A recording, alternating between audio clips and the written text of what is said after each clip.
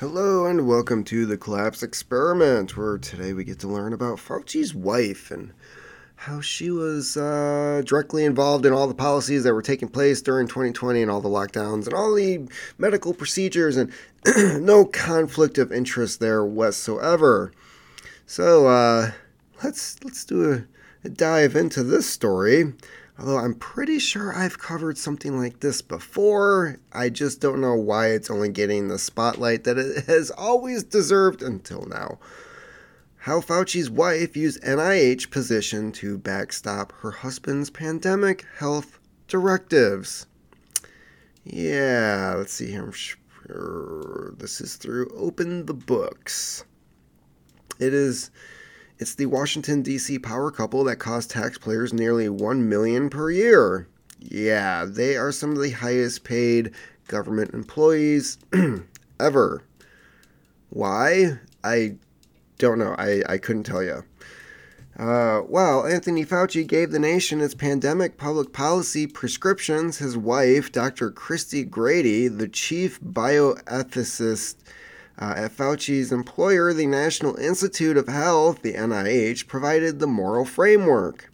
The Faucis are important to the center-left because they represent the pinnacle moment of the administrative state, top-down public policy run by an elite group of government scientists.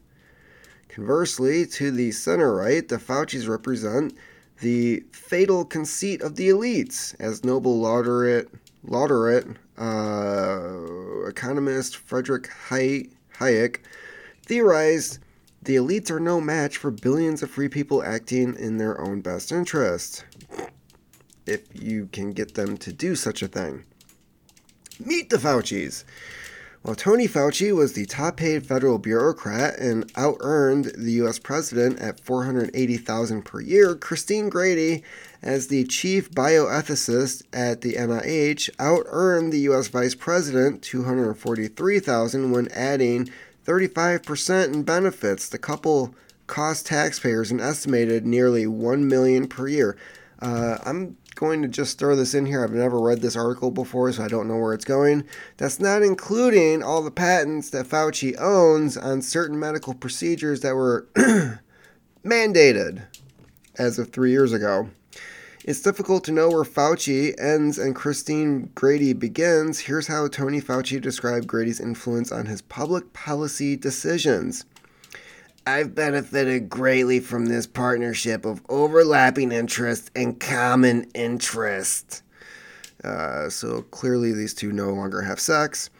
So a lot of things that I do with regard to the development of vaccines and development of therapies have involved outbreaks and pandemics have ethical overtones to them.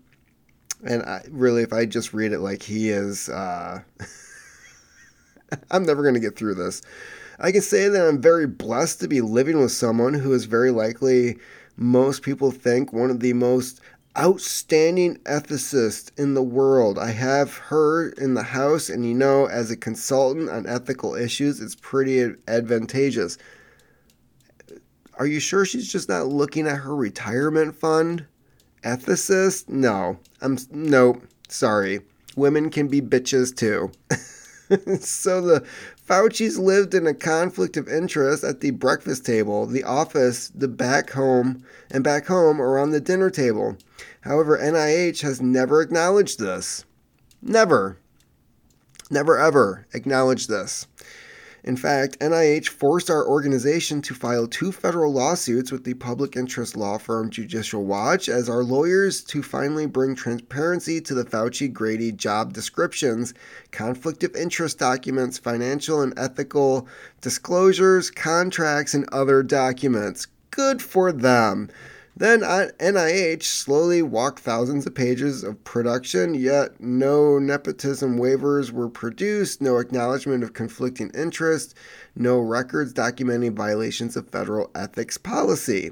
Of course, while Grady's work during the pandemic was described as invaluable by the NIH director, Francis Collins, the general public knows little about her day-to-day responsibilities.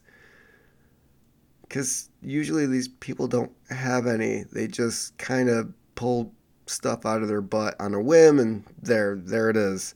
And an open records request for Grady's job description revealed she too is meant to use her position to influence policy.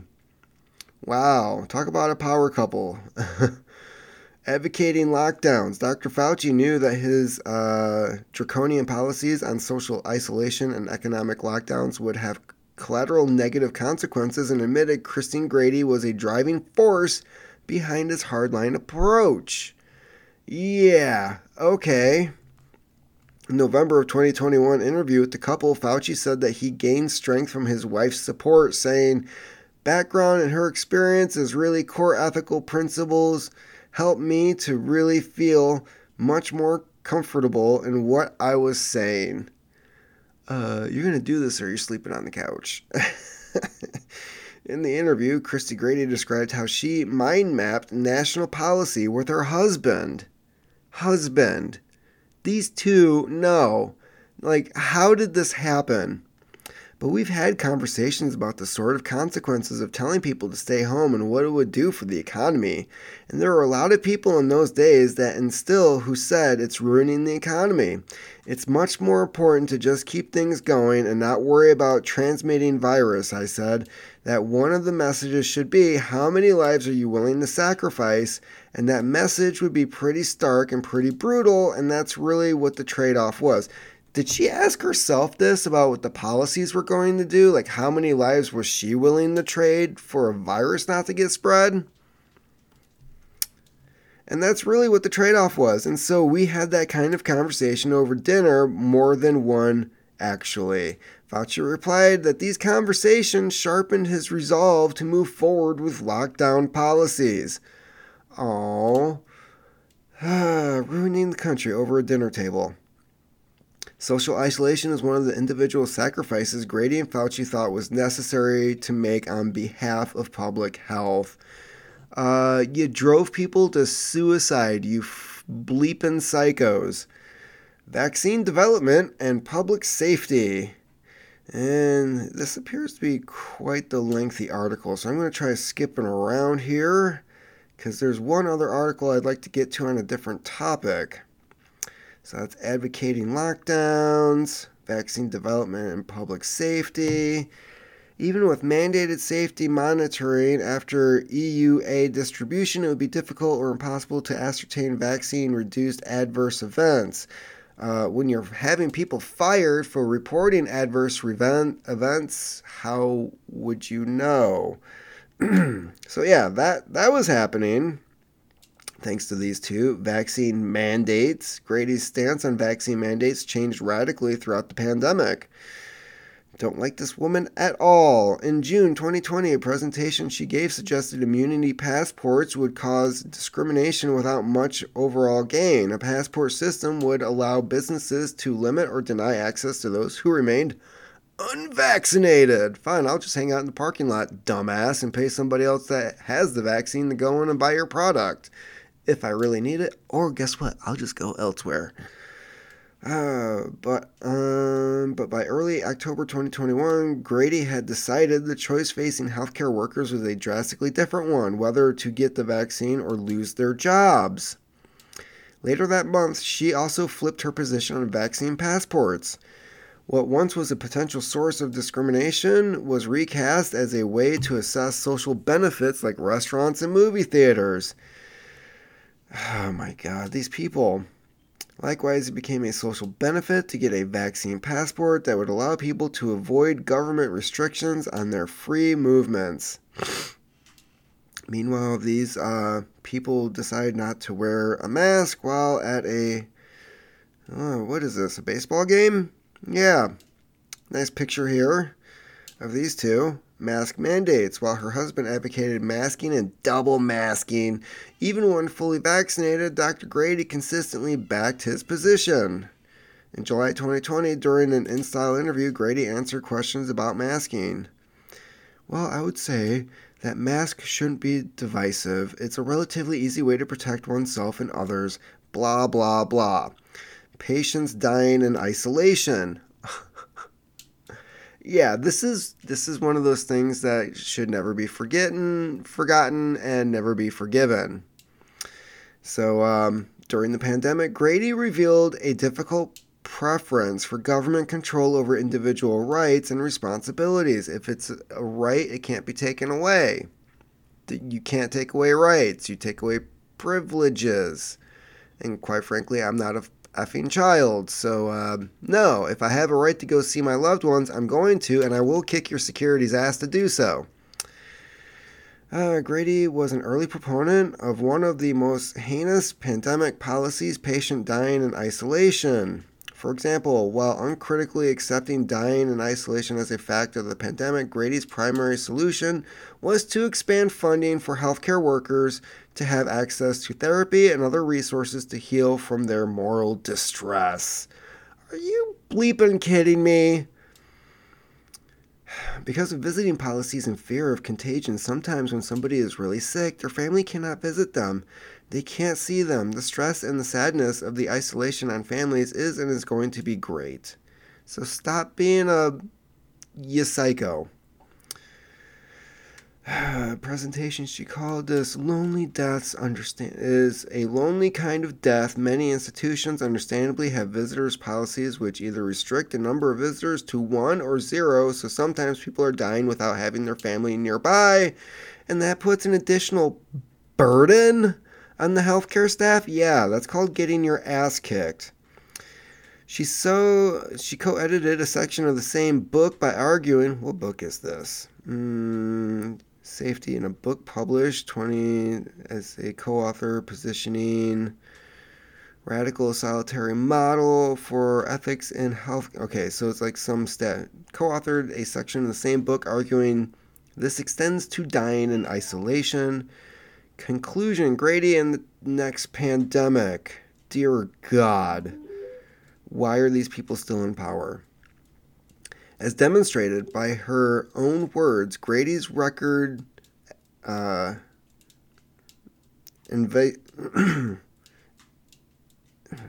record services an understanding of ethics and begs the fundamental moral question, regularly subordinates individuals beneath an amorphous public health and relies on subtle but unacknowledged shifts to retain an alleged moral high ground. Well, some of her observations early in the pandemic did show an interest in providing nuance to policymaking, questions and usefulness of immunity passport, highlighting issues with long-term vaccine effects under an EUA rollout, blah, blah, blah. Taxpayers compensate Grady generously, and they've owed full transparency about her role, responsibilities, and influence during the pandemic and into the future. These two need to be taken out of their positions pronto. They never should have been there to begin with at the beginning of this. This is completely out of line. Either one should have stepped down or the other. And for Fauci to be in a position where he could influence the NIH's decisions on what policy is going to be, clearly a conflict of interest. Beyond a conflict, they're sleeping together. Like, it doesn't get any more corrupt than that. Like, this isn't just somebody handing another person a paycheck. This is bigger than that. So, what the hell? Okay, and the other article that I wanted to read, a completely different subject, but bear with me. So, FBI informant was embedded in J6 defense team, lawyers allege. Mistrial much?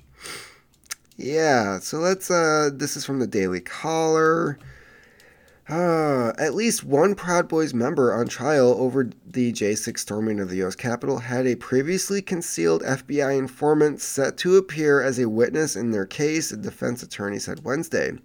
Former Proud Boys national chairman Enrique Tarrio and members Ethan Nordy, Joseph Biggs, Zachary Rawl, and Dominic Pezzola are all on federal trial after being accused in a June 22nd, 2022 indictment of conspiring to oppose the lawful transition of presidential power by force. The government revealed Wednesday that a witness scheduled to appear in the defense case Thursday has been an FBI confidential human source from April 2021 to at least January 2023. Rawls' lawyer, Carmen Hernandez, said in a court filing obtained by American Greatness Julie Kelly. Okay, breaking news. Just when you think DOJ can't get any dirtier, new motion just filed by defense in Proud Boys trial accusing DOJ of using an FBI informant to spy on and infiltrate the defense team. Mistrial. Hello. Is anybody listening? Judge, could you actually do your... Oh, I'm sorry, but if you're left-leaning or you're a Democrat, you don't know how to do your job. You're just appointed there because of God knows what reasons. Therefore, you have no idea what your job description is. The source had been an electronic contrast with more or one of the defense's counsel. Electronic contact, okay. And at least one defendant over that period participated in prayer meetings with one or more defendants' family members and talked with one of the defendants' family members about replacing one of the defense counsel, the filing alleges. Rawl and his fellow defendants subsequently started preparing a motion to dismiss their indictment or hold an evidentiary hearing. The filing demanded the release of all FBI interview reports and Justice Department memos about recording and reporting on the defense team. Wow. Court filings previously suggested that the FBI had up to 8 informants within the Proud Boys in the months surrounding the J6 Capitol riots. The New York Times reported the FBI did not immediately respond to the Daily Caller's new foundation's request for comment. So they're withholding evidence, for one. They're destroying evidence. They are wiretapping the communications between the defendants and their lawyers. That's also illegal. And now you have FBI informants who are spying on the defense team as also witnesses that the defense team is calling, not knowing that they are informants to the FBI. Holy,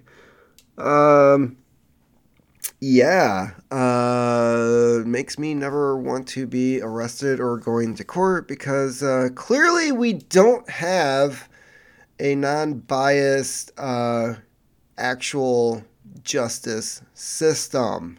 This is clearly something else. I don't know what the hell it is, but it is not what it is supposed to be. So clear, this is totally insane. This should not be happening at all, but it is. And for some reason, I have a feeling that these guys are going to be convicted, and it shouldn't even get that far. There shouldn't even be a sentencing part of this. It should just end right now. There should just be a mistrial. The state is and the federal government is no longer allowed to bring their case. Clearly, you don't know how to do your effing jobs. And if you have to do this much of shady shit behind the scenes during the trial or before the trial even starts, you don't have a case. You're making stuff up. You're clearly trying to frame these guys for something that didn't happen and doesn't exist. So, oh my God, shadiest motherfuckers on the planet, I swear to God. So that's about it for me today. That is your daily dose of the domestic shit show. That's what I should just call this. The domestic, I don't know, FUBAR. It's just this is nuts. This is completely nuts. What the hell has happened to this country? Oh, keep on typing.